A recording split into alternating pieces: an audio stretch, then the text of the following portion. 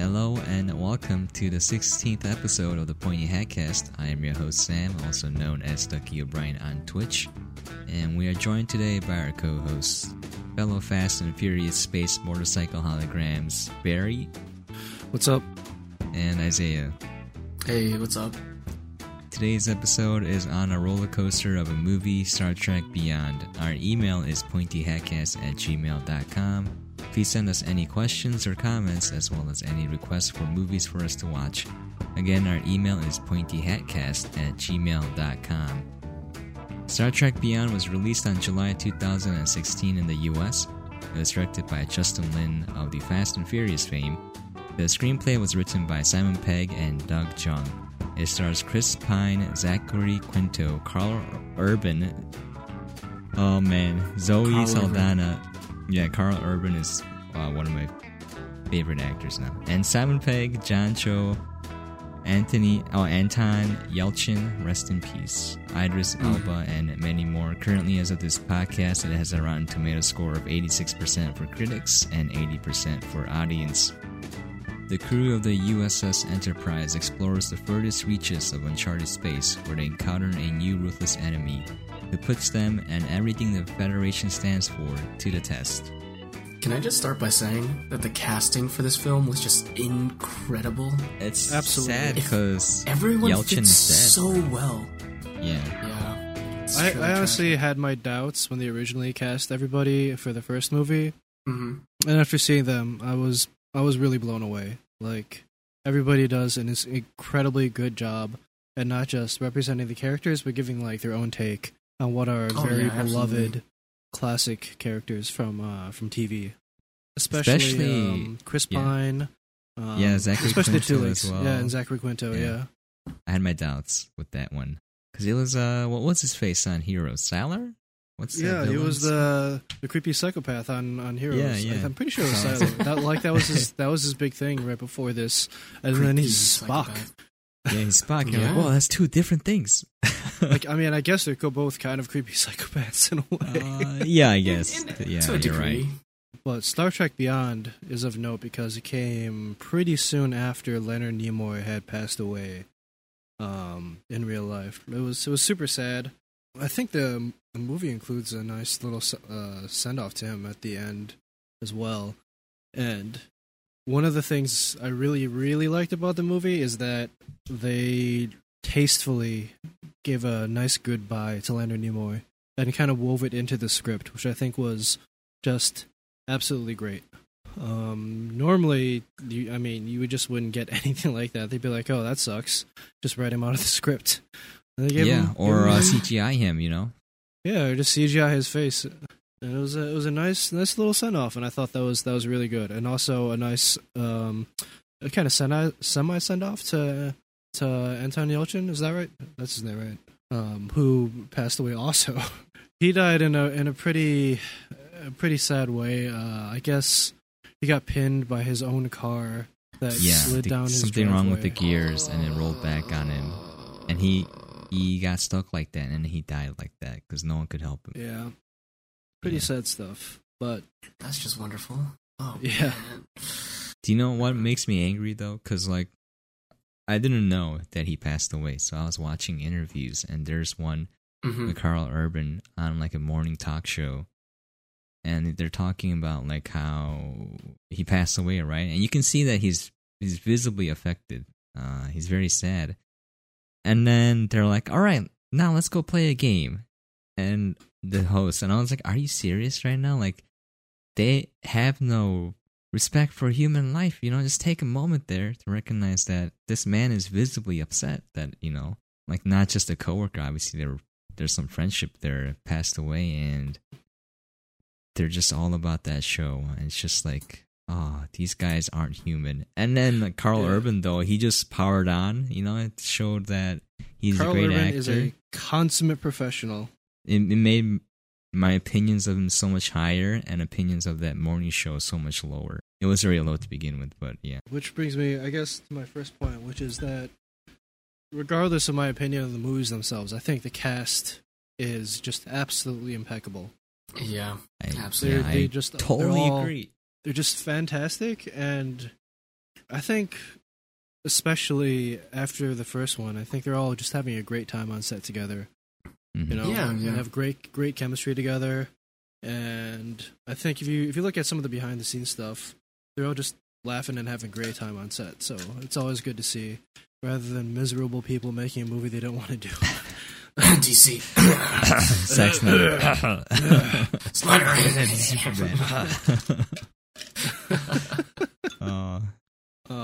So I guess I'll start by giving my roundabout thoughts on the movie. Overall, this is the third movie in the saga. It's probably the last one, given everything. Probably. They can always drag that corpse out of the closet and just Yikes. beat some life into it and scrape some few dollars out. But I think it's the last one, and I think I like it. I think it's my second favorite one after the first one. The second one was definitely the weakest, I think, with Eggs Benedict Cumberbatch. I loved Eggs Benedict. Yeah, but he was like the only good thing about that movie. That is very true. God. Felt like it was some kind of anime, you know? Oh my gosh. I think that the writing is a little bit uneven, but there are parts that are really great. And I think this movie in particular is probably as close as we're gonna get to the TV show as far as tone and writing. You're not gonna get Star Trek the original series or even Star Trek the Next Generation on the silver screen in any sort of palpable form based on the TV series. It's too boring, and if you try to make it not boring, it's just going to be bad, which is proven by all the movies they tried to make, which were extremely bad. Star Trek Nemesis, anyone? Ugh.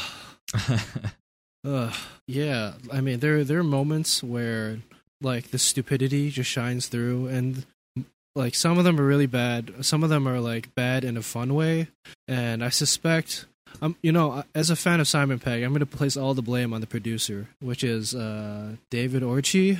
Like, he's part of like the Bad Robot crew, I think, and they have like this tendency to favor like emotion and pacing and sizzle rather than stuff that makes sense.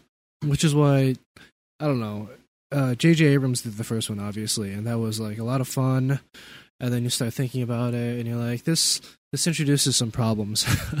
all the stuff they've done has introduced some problems as far as plot and characterization because of, you know, how they kind of introduce characters and stuff like that. But anyway, I'm kind of meandering a little bit here. I think I like the movie. I don't think I loved it, but I definitely liked the movie a lot. What did you think, Isaiah? Yeah, I guess I'm the same way. I'd say I enjoyed the film, but I didn't like it as much as I did the first Star Trek film. And I really did like Eggs Benedict. Wonderful, wonderful actor. Just because I'm such a big fan of Sherlock. Oh, yeah, so much screen presence. Also a delicious breakfast. I love Eggs Benedict. Eggs Benedict, I think, is the one dish you do not want to get unless you have a lot of faith in the restaurant you're at, by the way. Oh, no. I roll those dice every time. Because a lot of places, because the sauce is quite difficult to make from scratch. It's like a massive pain in the ass to make from scratch. So they'll just like make a tub of it, and it'll sit there for like a week. Yep. And you're like, oh man, I hope I'm here at the start of that week. You know? Or they don't even make the sauce correctly. Sometimes it's just like a adjacent sauce, like similar but not the same. Yeah. Yeah. But yeah, the film was, I guess, yeah, it was like there was stakes, but at the same time I just felt like there weren't stakes. I was just like, oh no, this woman has tricked them. Oh no. Oh no, another space MacGuffin. I just didn't care, you know? Like, this film gave me such little reason to care. So I was just like, I guess it's interesting, and I really like the characters, but the storyline just means nothing to me. And Simon Pegg is amazing. Simon Pegg as Scotty is everything I want him to be and more. What an incredible actor. And he wrote the script too. Really? He was co-writer for the script. Oh, dang, I didn't know that. Yeah. The other writer shows up as Sulu's, I'm assuming, partner. He's a cameo. I actually like that part quite a bit. They just kind of acknowledged Sulu as being gay. Yeah. It was just like a fast little moment. I like it's not it. hidden. It's interesting how they like kind of melt together like real life, the actors' real life personas with their on screen personas. Yeah. It's interesting. Yeah, you kind of just see everyone have a little bit of themselves infused in their characters. It's really enjoyable. Yeah, overall, this movie was probably my least favorite of the three. Honestly, I liked it worse than Eggs Benedictine. Yes. Yeah. Okay. Oh my. Yeah. But overall, I guess it was fun. It's like a somewhat fun film. Not the... I don't know. I just can't praise this movie that much. I just wasn't that entertained. And that's mostly what these movies are, right? They're mostly just entertainment factor. I just wasn't that entertained. Besides, like, wanting to see the interactions between characters. Which is all Star Trek is, right? Just, like, the relationship between these characters and, like, their misadventures. Yeah, I think that's the one thing that I think this movie did better than the other two. Is put the characters together a little bit more and give them more to do. But other than that, like you're right, the main plot thrust is like whatever. You're generally more invested in like the moment, right? Like oh no, he's falling off a cliff with his escape pod, or like you need that. You're like, oh, the vehicle hits the cliff, it's hanging there, you gotta climb out before it falls over. Yeah, just moments I just like seeing Simon Pegg doing little action set pieces. I think it's great. Dude, he looks like he lost a lot of weight though, like for that movie. Simon Pegg? I don't know. He just looked really gaunt. Maybe it's just age. I think he's just getting old, dude. Yeah, I think he's just getting on. Frail. Not frail, but more like like you can see some just wrinkles, signs of age. Yeah. Yeah, people get older. That's gonna be us in a couple of years. Don't say that. We're still young. I don't know. To me, it was just very middle of the road. Okay, it's like huge, supposed to be huge action set piece, big Hollywood summer blockbuster, but it was just whatever. Not the worst movie I've ever seen, but not the best. Yeah, what did you think, Sam? Yeah, I actually liked this movie a lot. Also, I'm going to say I liked it a lot, but I also realized that it's a pretty poor movie if you look at it in terms of like core competency of filmmaking. So I'll just go over why I liked it. First of all, I want to clarify, I enjoy the heck out of this movie. I'm watching it through my second time right now in this week. I didn't get to finish it, but like when you watch it, it's really fun. Like the reason why I like it so much is the same reason why I like TV shows. It's not like I don't imagine this movie as a standalone movie. I imagine it as a window into this universe where you can see these characters. They live in this universe, and you're like, I like these characters, so I'm invested in them. Like I want to know what they do. I want to know what crazy adventures they go on, or like the boring stuff that goes on. So the same reason why I love TV shows like iZombie or Agents of S.H.I.E.L.D. Those are two of the ones that I watched recently, or like anything in the past. They're not necessarily good. Like, I admit that, but like I love the characters. So that's why I like this movie a lot, because again, like the actors did such a good job portraying these characters. Like Barry said before, I think we all agreed on it. And it's just like you can't help but like him. Like I think that's incredible considering how crappy the writing or editing is in some parts of this movie. Also, I really like the action. I think it's nails it on the head. It's really stupid action. So like there's a part where the Enterprise is literally surfing through an exploding wave of drones, like a tidal wave. And I'm just like, this is actually stupid if you think about it in real life. But like for this type of movie that you want, like dumb action, it's epic. Like what more can you ask for, right? Or like they're fighting through the Enterprise's the saucer section, and he just ignites the thrusters and is slowly tipping over, and they have to run through that thing, and they're sliding down it. And I'm just like, oh man, that's some incredibly strong fabric on their uniforms that they're getting burned. And then they make it out, and then the pink girl, like instead of pink guy, she just got squished. And I'm like, that's what you get, pink girl. It's the birth of Joja now. But yeah, filthy Francine. But got her comeuppance.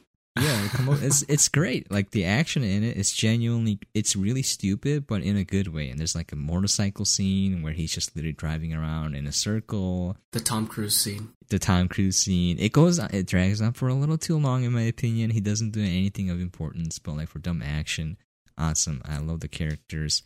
Also, there's some really nice character moments in the movie, like when Kirk is talking to Bones at the very beginning, a little exchange about not wanting to celebrate the birthday. It's the day that his dad died. He's 1 year older than his dad would have been.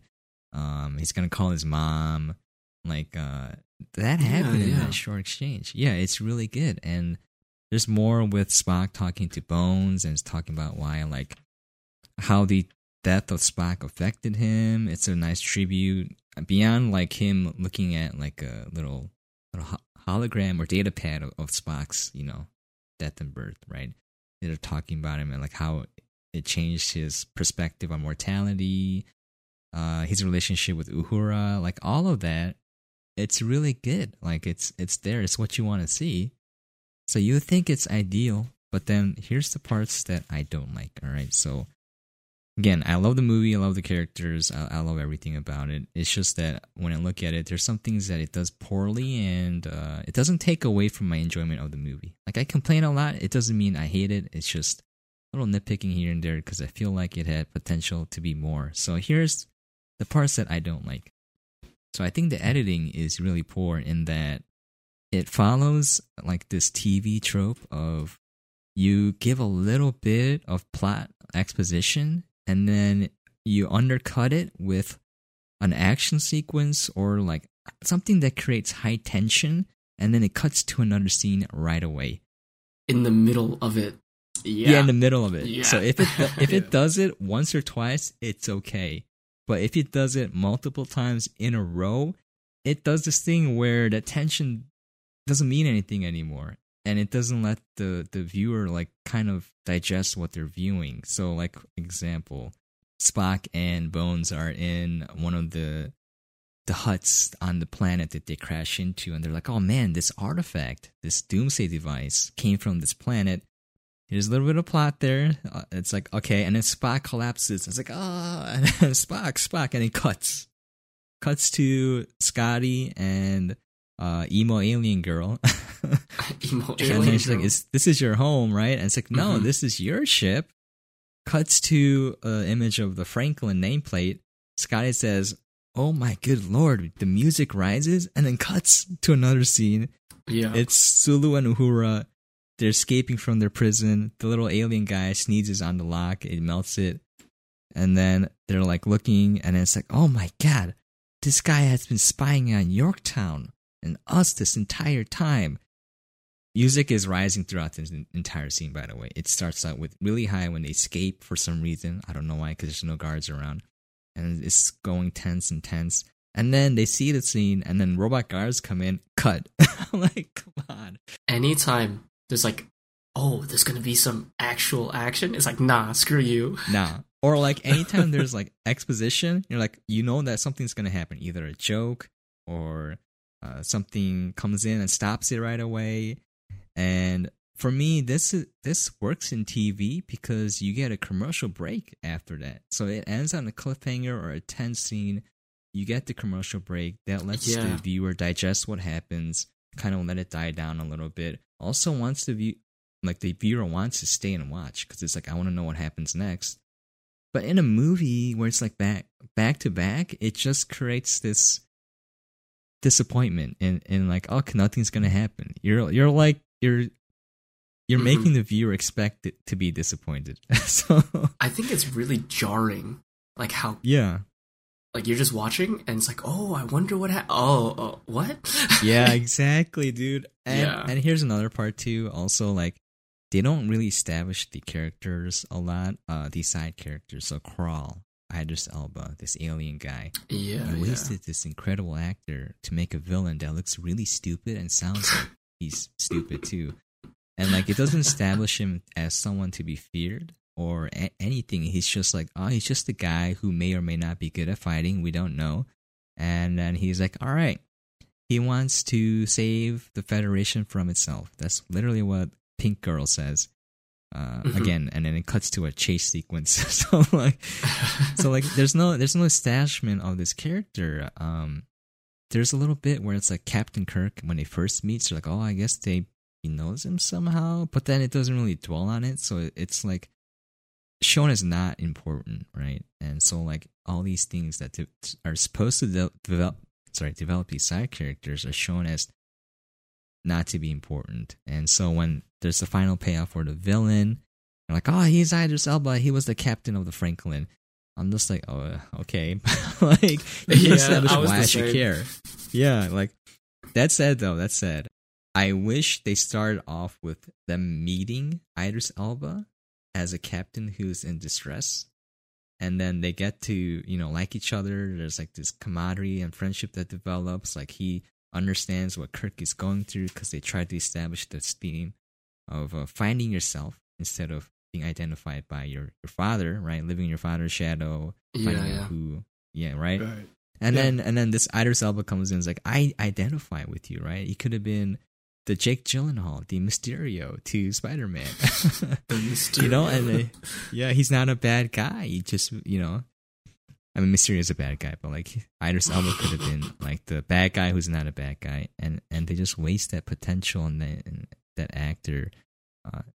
That's I'm just gonna end it there. But yeah, like I love the movie. I actually love it. I don't think it's a good movie, but I love the movie. The characters and the universe it created. But like as a work of cinema, very poor. Also, the logic in it fails. Why the heck does Krall need a bioweapon when he has a invincible army of drones that he could just destroy the Enterprise in like a few minutes, and he's destroying Yorktown? And I guess Mysterio, like he's destroying Yorktown in like a few minutes too, if you wanted to. But it's like, no, I gotta use his bioweapon. I'm like, you're an idiot, Krall. You deserve to die. Anyways, back to you, Barry. Speaking briefly about the Yorktown, I absolutely hated the way they introduced Yorktown, the set. If you remember, like the Enterprise docks in, and then it does like these series of like sweeping, rotating camera moves around the station that give you no sense of space. And then like I'm gonna throw up sitting in my chair with the motion sickness this is giving me. I'm like, guys, come on. This is like, isn't it a rule in camera work to never rotate across your horizontal axis more than a certain amount in a certain time? Because it's going to give people motion sickness, right? And they did it like over and over and over again. Like this big glamour shot for Yorktown. I'm like, I get it. Please stop. I threw up in my mouth a little bit already. I'm like, okay. I love the look of the base. It left me some questions as to how much of a frontier they can be on when, like, this massive super mega city with, like, a bajillion people on it is, like, 5 minutes away. Like, how unexplored could it be? It's weird. By the way, when Scotty meets Kirk in the little lounge to celebrate his birthday, I'm going to have to mention this in every movie we ever watch. He's drinking 30-year Glenfiddich, which is a Speyside single malt. That's very expensive because it's a 30-year Scotch, and it apparently stole it from Anton Yelchin. Yep. It's like, I always thought he was a vodka man. I'm like, oh, that's stereotyping Russians. That's racist. That's racist. I've had Glenfiddich. I'm actually not a big fan. Really? Even though I'm a big whiskey guy, I'm not a big fan of Glenfiddich. Is it Speyside in general? No, it's not. I mean, I love smoke. Okay, I drink Islay whiskeys all day long. Oh, okay. But it's a Speyside, so it has like different characteristics. I more enjoy like Highlands or like Isleys. Yeah, I'm all about the smoke, dude. All about the Islas. All about the smoke. Anyway, just a quick alcoholic aside, because I have to mention it every time you see alcohol in a movie. It's clear product placement, by the way, too. Oh, absolutely. Absolutely. I'm sure they paid top dollar to get their bottle of booze shown on the screen, featured prominently. Well, how much does that bottle cost? Like a estimate? That's a great question. Several $100s at least. Yeah, definitely over 200. Yeah. What about like a bottle of Yamazaki or whatnot? Whatever that's called. It's overpriced, but like just the regular Yamazaki? Or I don't know. Yamazaki 12? I don't know anything about the regular whiskey. Yamazaki. I think is either 80 or 120 if you can find it, which is difficult to find. It's Okay. rare. Yeah, if you're talking about the sherry cask, then probably like $4,000 or $5,000. What? Mm-hmm. Yeah, it's difficult to find, almost impossible to find actually. Yeah, nowadays. Like the primary market value was, I think, 350, something like that. But like the black market value is now, or gray market value, I guess, is several $1,000s. Wow. 30-year-old Glenfiddich is about $800. Ooh. Okay. No, I was just Steve. asking because like I saw that like PewDiePie had a bottle, and I was just thinking maybe if we make it, we'll have a nice collection of whiskeys in the studio. Yeah, in the scheme of things, I mean, sure we can do that, but not with like a Yamazaki, like not with a sherry cask. I'm thinking more Jameson. Yeah, I mean, Tullamore Dew. you do not need to spend. Listen, you do not need to spend that much money to enjoy whiskey. Okay, you can get very, very nice whiskey for like It's all about 30, the flex, 40 dude. bucks a bottle. It's the flex. Yeah, I mean that's all it is. It's the flex. Exactly. I mean, like a bottle of Blue Label is inordinately expensive, and it's not. It's like really 200 that something, great. and it's not that good. It's not that good. It's not that good. I've had whiskey for $20 that was better than Blue Label. It's all about flexing. Yeah, that's very true. I mean, I've had some ultra rare, like incredible whiskeys, and they taste great. But did they taste $80 a pour great? I don't know. I don't know. Oh my, $80 a pour. I really don't know. Yep, $80 a glass. I mean, I didn't pay for it, but I mean, that's how much it costs. Okay. I'm not gonna, unless it's a very special occasion, I'm not gonna pay $80 for a pour. Whoa, that's a pretty special occasion, man. It's gonna have to be like maybe firstborn son. I don't know. I guess. Something like that. Anyway, that was kind of a long aside. Let's talk a little bit about why we're calling this the Fast and the Furious Star Trek Drift.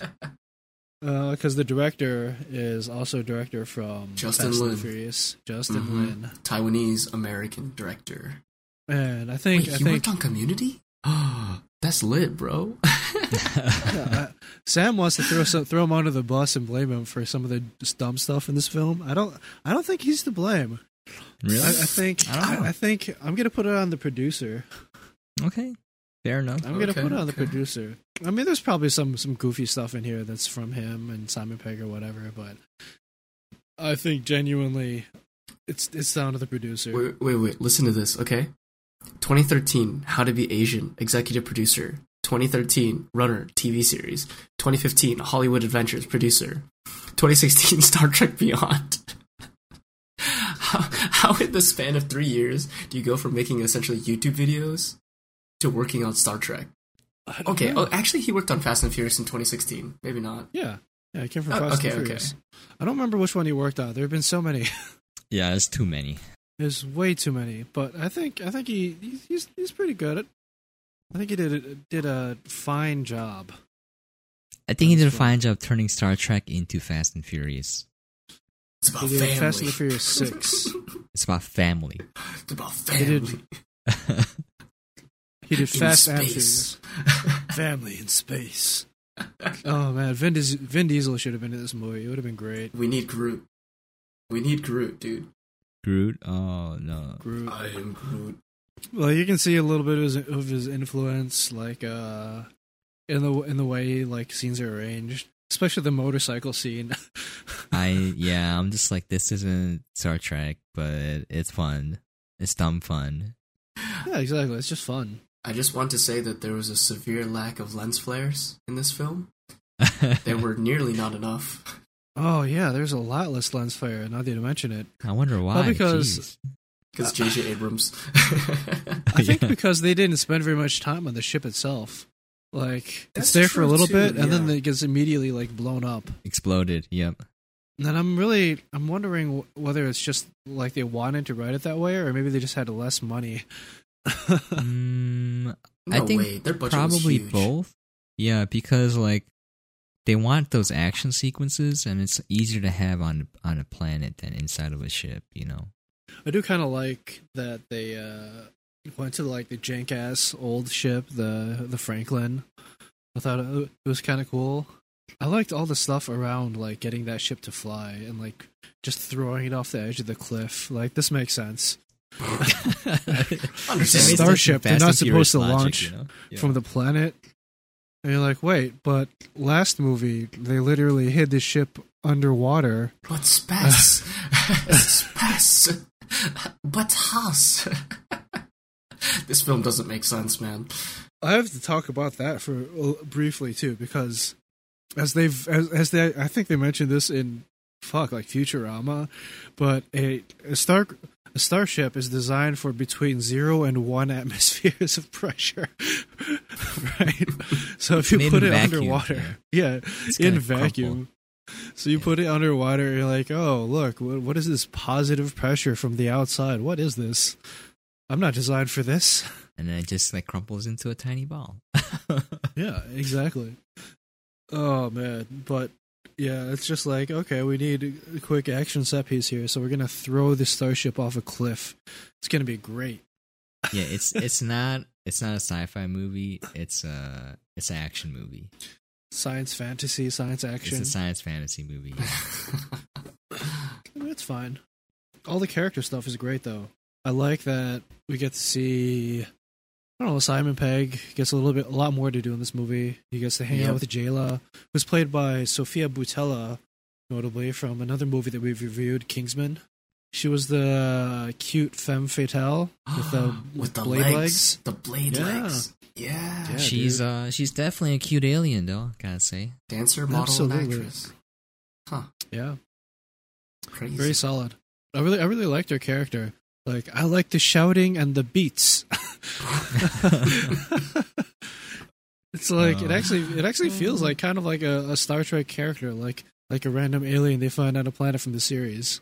You know, there's like a little bit innocent, kind of dangerous, very interesting. I liked her character a lot. I liked that interaction with Simon Pegg. It's like he adopted a daughter. Yeah, a very dangerous white, like pale-skinned white daughter. Yeah, with a staff and holograms that likes Beastie Boys. Like the song would have fit if it wasn't Star Trek, you know, like Fight the Power. Like, what was in the first movie though? It was like in the opening sequence. Yeah, I don't know. I'm just saying it would have been okay just for not Star Trek, you know, like it would have made sense. Yeah, it's really weird in a Star Trek film, but it was so dumb and so good. I guess we have to talk about that scene now, because I told you before you watch this movie, it's going to be the best, dumbest, best moment in film. There are two dumb scenes that really stuck out to me. So first is, you know, Krall is looking for a doomsday device, and then he's looking at the con recording, somehow figures out, even though there's no context for it, that one of the crew members must have had it, goes and tries to absorb Sulu. And then Crabhead Lady's like, wait, I'll give you what you want. And then it just slowly opens her crab head and it's stuck in the back of her head. I'm like, are you kidding me? And then he like picks it up and it's like a little moist. I'm like, oh, that's nasty. What the heck, dude?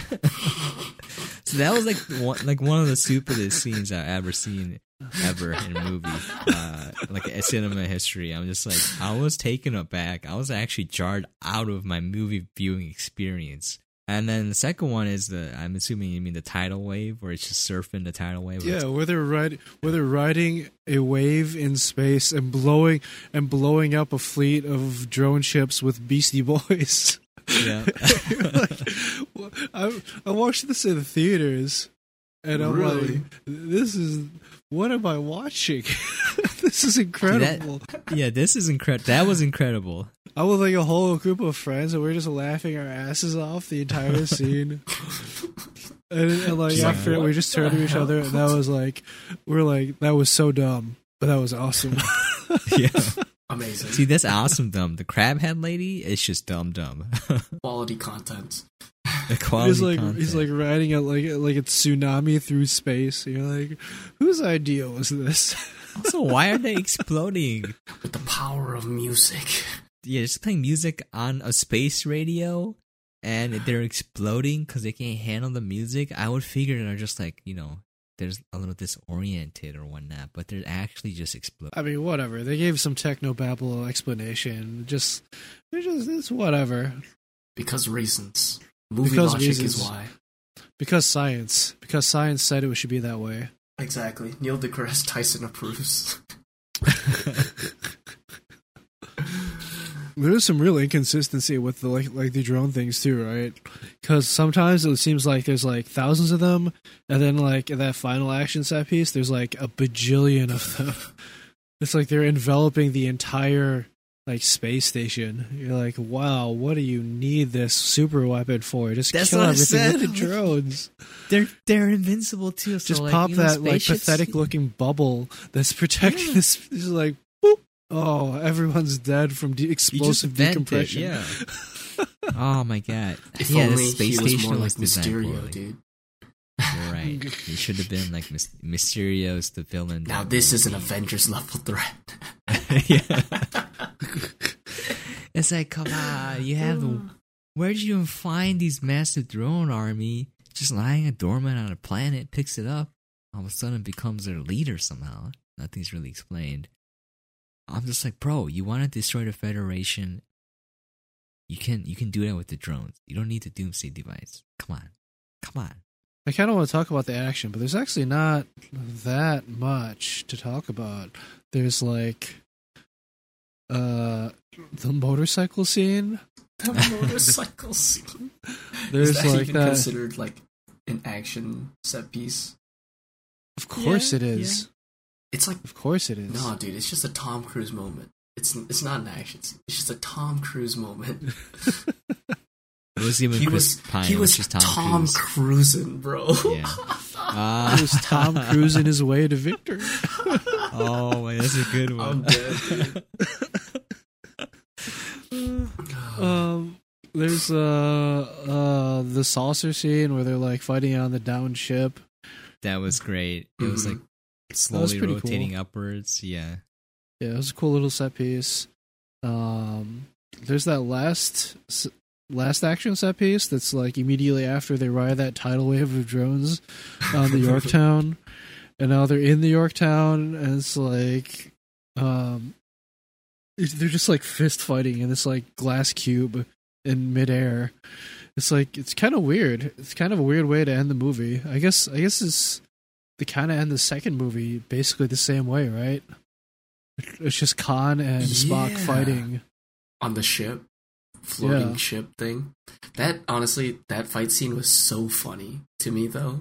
It's like, it's so clunky looking, right? Yeah. It reminds me of like that one famous episode of like him fighting the monster hand to hand, but it's like clearly a terrible costume. Yeah. It's like that level of fight fighting choreography, you know? The Zorn, I think it was called. The Zorn? The Zorn? The Was it lizard like thing? a lizard Yeah, creature? yeah. Yeah. The mini Fighting on Godzilla. the set of Bill and Ted's Excellent Adventure. Exactly, dude. That's where that was shot, by the way. Wait, no, actually- sorry, Bogus Journey. Bogus Journey. Oh, Bogus Journey. Oh yeah, Where they're when out they're in the rock. desert? Yeah, yeah.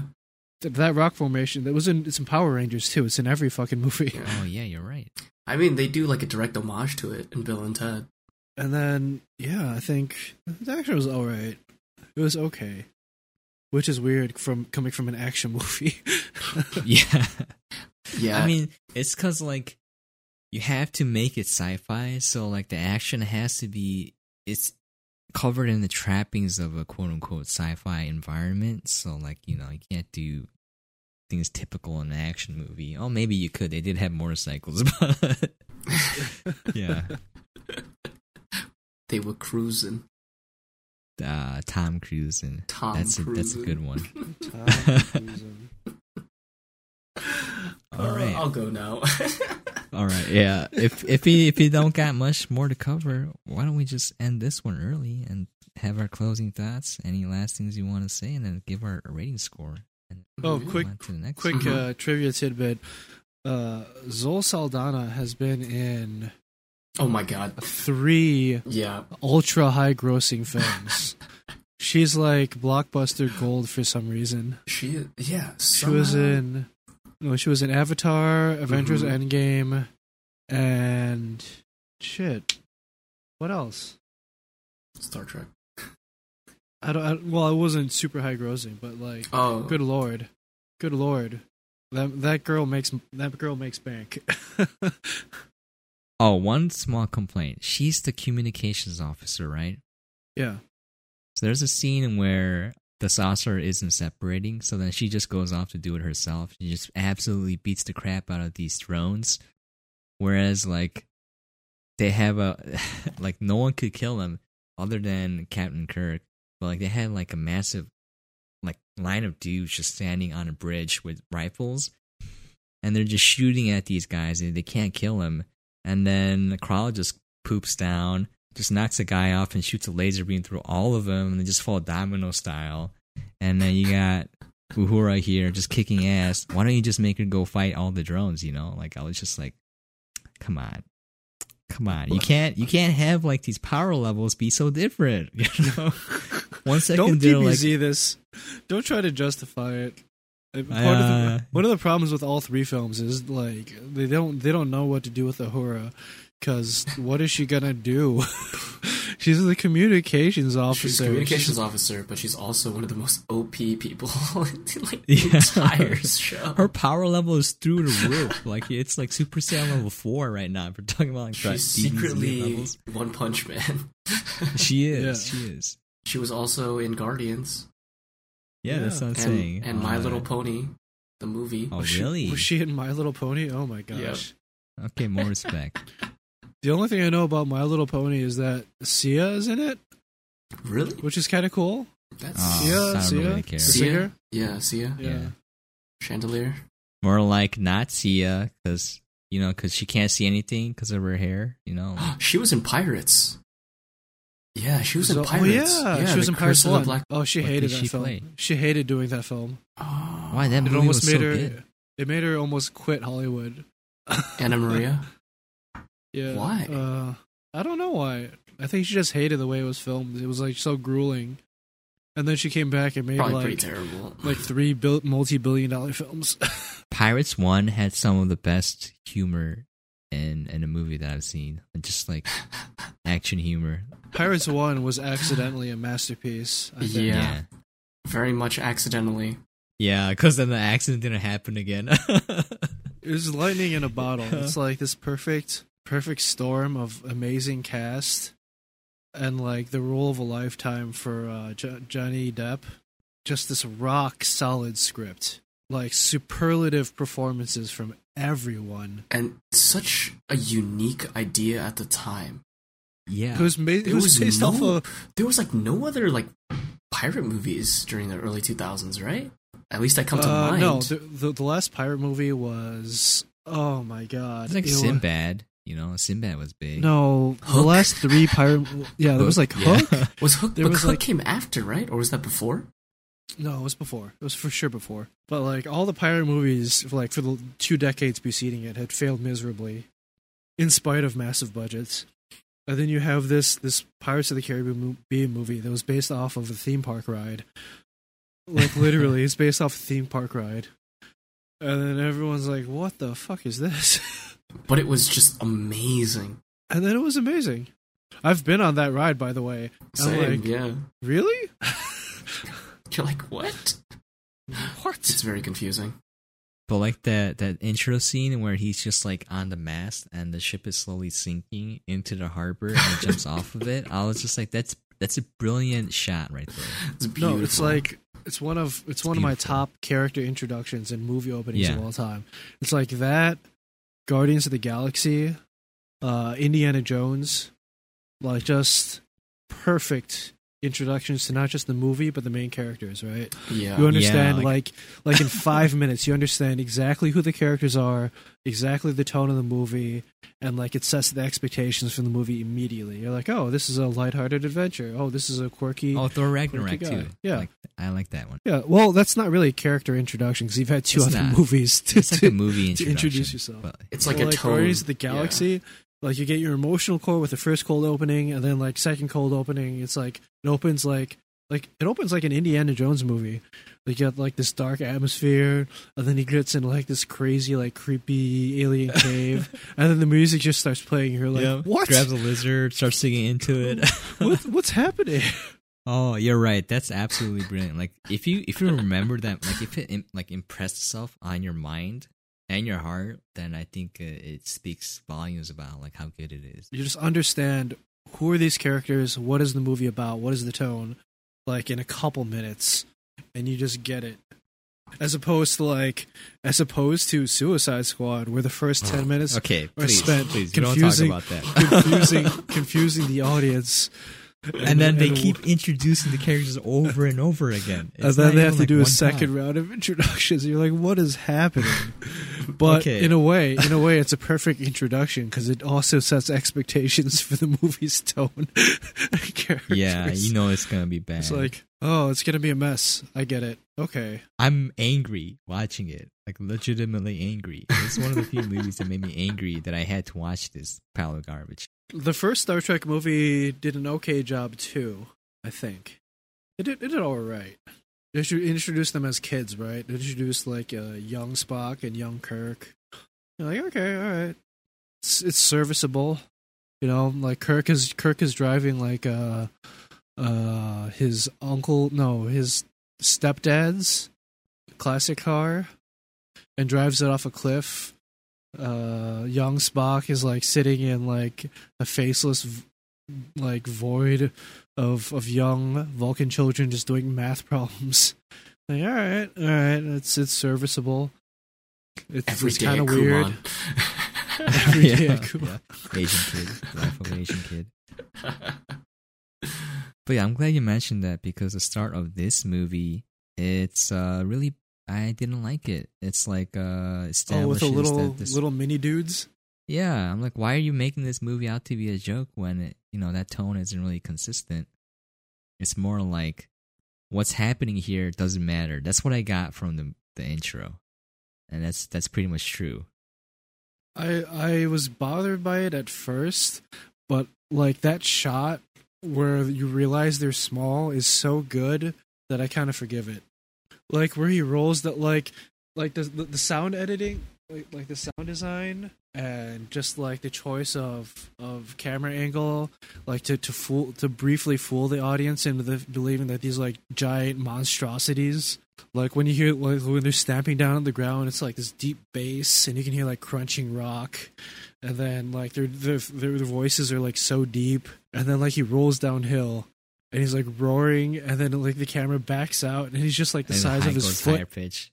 Yeah, you're like, oh no. Okay, yeah, I'll give it that. The way that it was shot was great, but like setting up expectations for the movie, you did yourself a disservice. Kind of reminds me of Justice League, where the criminal's there, Batman fights him, and it's like, oh, it's because he's gone, right?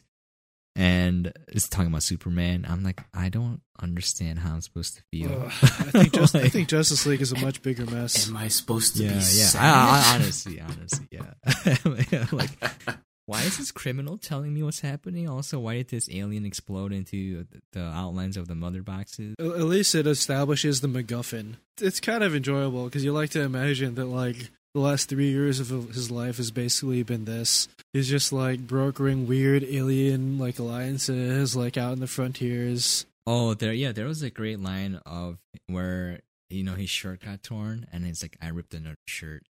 And then later in another scene he's opening up his closet just filled with yellow shirts. There's nothing else. It's also referencing, we're going to talk about this again in a minute when we go to our next film.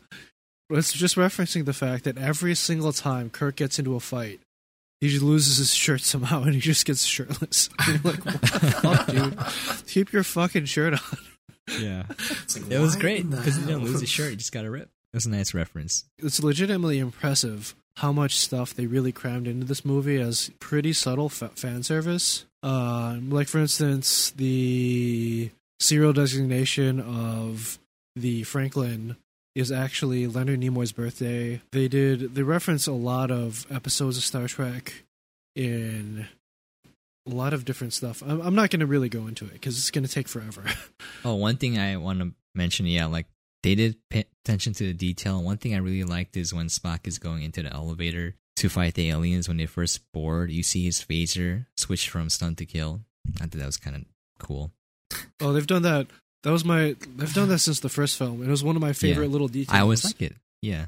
Like you see the little thing flip around, and you're like, oh. Yeah. It's a nice little visible, like visual thing to tell you, oh, now it's serious mode, because it's red. People going down. Yeah, people are going to die. Oh, another thing I really, really loved from this movie is this is the first time we've seen a warp bubble, and I think possibly any media where the Enterprise is warping. They've never shown that before, not just in Star Trek, but in any series that uses warp technology. Where the idea behind a warp drive is not that they're going super fast; it's that they're warping space and time around themselves, so that from their own perspective, the ship is not really moving, but instead the universe is basically warping around them. And that's how they achieve. Folding a piece of paper. It's like really visually sells you on the idea, because it's like the nacelles are literally creating a bubble of space and time. You like kind of see it rippling behind them. I thought it was just a really cool effect, and I'm so happy I finally got to see it. No, it's a shame they didn't put that much care and effort into everything else, though. Yeah, I mean it's the same technology they use in Futurama. They have a warp drive on the delivery ship. Futurama is a great show. It warps space and time around them. Fry is his own grandpa, by the way. Ugh, we don't talk about that. It's the idea that I don't know. It's a great sci-fi idea because theoretically to approach and surpass the speed of light requires essentially infinite energy. So instead of going to the speed of light, instead of having a velocity, you're just kind of semi-breaking the laws of physics and just warping space around yourself, like a black hole does naturally. I'm just getting mad Interstellar vibes. You know, when he like punches the pencil through the paper. Murph. They've done that explanation on a few different. Like they have to do that explanation every single time. They do it every time. Yeah. Every time there's a wormhole or a black hole in a sci-fi movie, they have to stop everything and explain to people. They have to look at the camera. We travel to space. Yeah. Like, whatever. It's fine. I enjoyed the movie. I love the performances. I just love all the actors. Simon Pegg, obviously I love Simon Pegg from like everything he's in. It just gets elevated a little bit because he brings so much charm and just exceptional comedic timing to everything. He helped write this movie too, so I guess I have kind of a soft spot for it. I think that the action set pieces are okay. The general plot is whatever. It doesn't matter. Idris Elba is criminally underutilized. Yeah, he's apparently, by the way, a Cockney, which is like the super exaggerated like British accent, like, "Oh, I'm a Cockney accent, right?" You know, which I didn't know because he's like this super sophisticated like British gentleman, and he's a Cockney. I highly encourage everybody to go out and look at some of his history because he's done some wild stuff. He has like a very expansive background. Like he used to do pirate radio and all this like legitimate pirate radio where they would like be on a pirate ship and broadcast a pirate signal. Like he did that for real. Wait, that's brings amazing. You meaning to pirate radio. I have so much more respect for him because he was featured on like a Macklemore song on one of his albums. I gotta link it to you guys. It's amazing. Well, like he's like legitimately one of the most multi-talented people out there. Like he has done so much crazy crap. I'm gonna have to give this movie. I think I'm gonna give it 6 Suicide Squads. Give it 6 Suicide Squads. Pretty solid, very enjoyable performances. Like you're generally more invested in like the little subplots and like little situations and how the characters work together than you really are about the overall narrative thrust. It has the best dumb moment I've seen in cinema. Oh, it also has the worst dumb moment I've seen. So yeah, based off the strength of this movie, I kind of, it leaves me wanting a little bit more. I want like one more, maybe like 10 years down the road when we have like older Chris Pine and everybody's like a little bit on in the years, kind of like how Star Trek did the it. actual Star Trek, yeah, like actual Star Trek did it like that. What do you think, Isaiah? This was just like a very okay film for me. So I would say a 5 out of 10 Suicide Squads. Yeah, it was just kind of meh. Like, I love the actors, I love the casting. I think that they did an incredible job with finding the right actors for their roles, and I love to see like their relationships and their interactions in this film. But just the plot and the action set pieces just kind of weren't there for me. So the movie was just It's like I enjoyed it, but it's not something I would like go out of my way to watch again. So I'd probably say like a 5. What about you, Sam? Yeah, I think I agree. I would give it 5 Suicide Squads because I was just thinking about Suicide Squad now that you brought it up again. But man, that movie was bad, and this one has some form of narrative like exposition. It foreshadows the MacGuffin from the very first scene. It does a little bit of foreshadowing later on as well, with the MacGuffins, with the Idris Elba being the villain in multiple scenes, and like it's there. Like there's some elements of storytelling there. It's just that the logic falls really hard. It wasn't meant to be a movie for me. It should have been an episode in a TV show, because like I love the characters so much, and I love what their interactions and like some moments in the film where you're just gonna remember it. If it was a TV show, you would have remembered the Enterprise surfing through an exploding tidal wave of drones. Like it would have stuck out. Like remember that one time they did that, like, or you remember that one time the crab lady hit the doomsday device on her head, and like you're gonna remember these moments. And like for a TV show, it's different because there's a lot of quantity, but the quality is very varied from episode to episode, even in the episode itself. So, like, if I kind of view this as a TV series as opposed to a movie series, I will like it better because I want more. Like, I want to see these characters again. As I work up cinema, though, definitely 5 Suicide Squads. If I'm talking about like how much I like the characters and certain moments in it, I would probably give it like an 8, separated from this movie. So yeah, anyways, closing thoughts. Yeah, would have been a better TV show than a movie. Yeah, love the character. Needs to come to Netflix streaming. Netflix streaming, yeah. If they did that, that'd be amazing. All right, anything else? No, I think that covers it. Enjoyable, could have been better. This has been episode 16 of the Pointy Hatcast on Star Trek Beyond. Thank you for listening in. We are available on iTunes, Google, Spotify, Alexa, and many more. If you have any questions or comments, you can reach us at pointyhatcast@gmail.com. Once again, the email is pointyhatcast@gmail.com. Thank you for dropping by. We really do appreciate it. Catch us next time on the Pointy Hatcast. Thanks for dropping by, guys. Stay pointy. Stay.